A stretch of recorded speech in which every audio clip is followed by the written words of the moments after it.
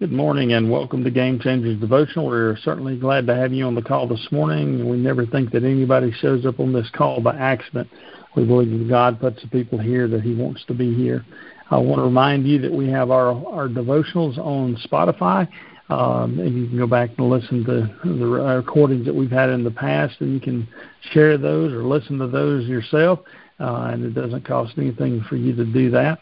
I also want to encourage you to give our call-in number to anybody you think would like to get on the call, would enjoy our call. And it's very easy to get on the call. You can dial directly in, and you don't have to punch any codes or anything in like that. This morning, Jacob James is going to be leading our devotional, and I'll turn it over to Jacob now. Thanks, Michael. Good morning, everyone. Every morning I'll walk into my kids' room, and we do a devotional, but the first thing I say, back in our Father's Word, how precious it is. And I think they just love hearing that. It's kind of an excitement of being able to listen to our Father and have a relationship with Him. And I think it's the most important thing you could teach your children, is that they serve a real God who desires a real relationship. And I read them this verse from Isaiah, and I call Isaiah the Listen to Me book. And I don't know how many times God says it over and over in this book, but He says, listen to me. So when I think of Isaiah and I think of the book of Isaiah, I think of God saying, listen to me. And in the 46th chapter, He says this. It's so amazing. I love it. It says, listen to me, O Jacob. But you could say, listen to me, O Michael. Listen to me, O Brock. Listen to me, O Jay. Insert your name there because God's talking to you. Listen to me, you. Listen to me, who have upheld you since you were conceived. I have carried you since your birth. I am He. Even to your old age and gray hairs, I am He. I am He who will sustain you. I have made you, and I will carry you. I will sustain you, and I will rescue you. I am your God. What a loving Father.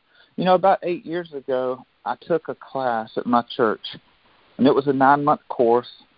There was about 15 other church members taking it with me, and the goal was to read the entire Bible, Genesis to Revelations, 9 months, all of God's precious Word consumed.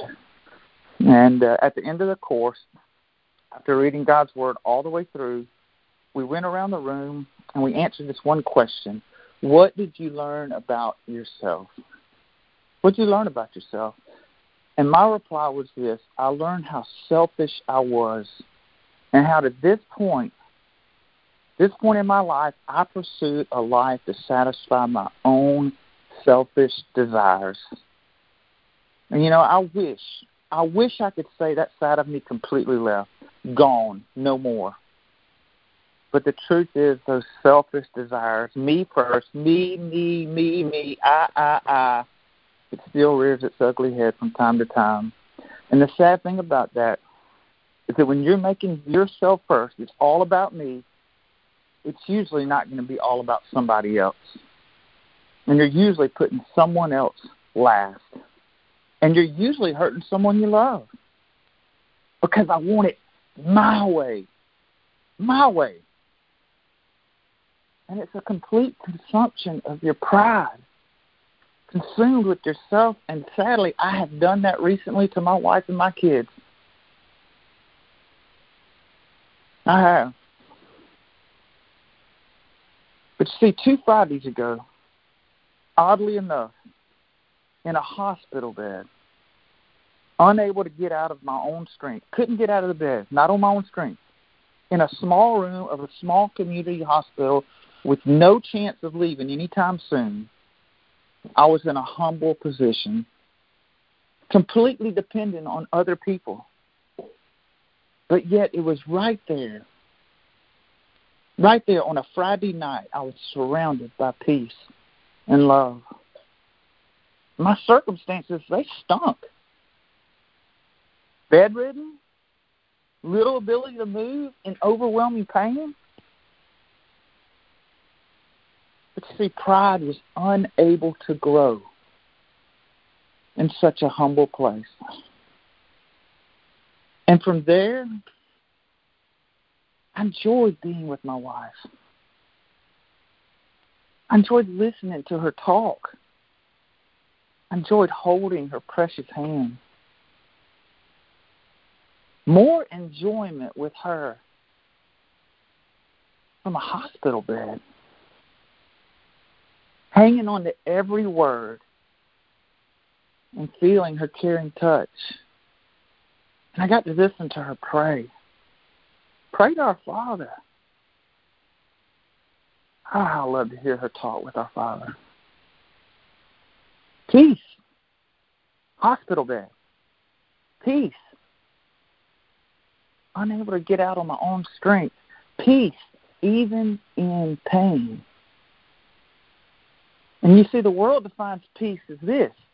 It's the absence of problems. That's peace according to the world. But you see, to God's servants, God's election, God's very own children, His Christian people,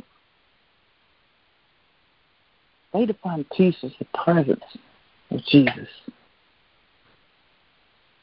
Jesus. Jesus.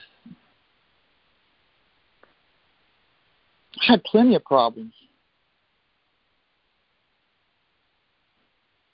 Pretty fair share at that moment. But they were nothing because I never leave God out of the equation of my life. Is God always in the equation of your life? Because you plus God is always the majority. And so I say, Father, what are you revealing to me now? How are you working, Lord? Right now, please give me eyes to see and ears to hear. And that is not physical sight. It's your spiritual eyes, your spiritual ears. And God taught me in that moment that perfect peace isn't based on circumstances, but it's based on a real relationship with a real God who wants to experience life with you. He just wants to be there with you. That's all He wants. Wherever you go, He will be there. Just acknowledge Him. You and God. Walking side by side, good times, bad times, happy times, sad times. You plus God equals peace.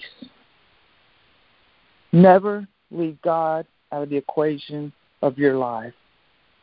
And you'll always find perfect peace. Father, I thank you so much for our relationship.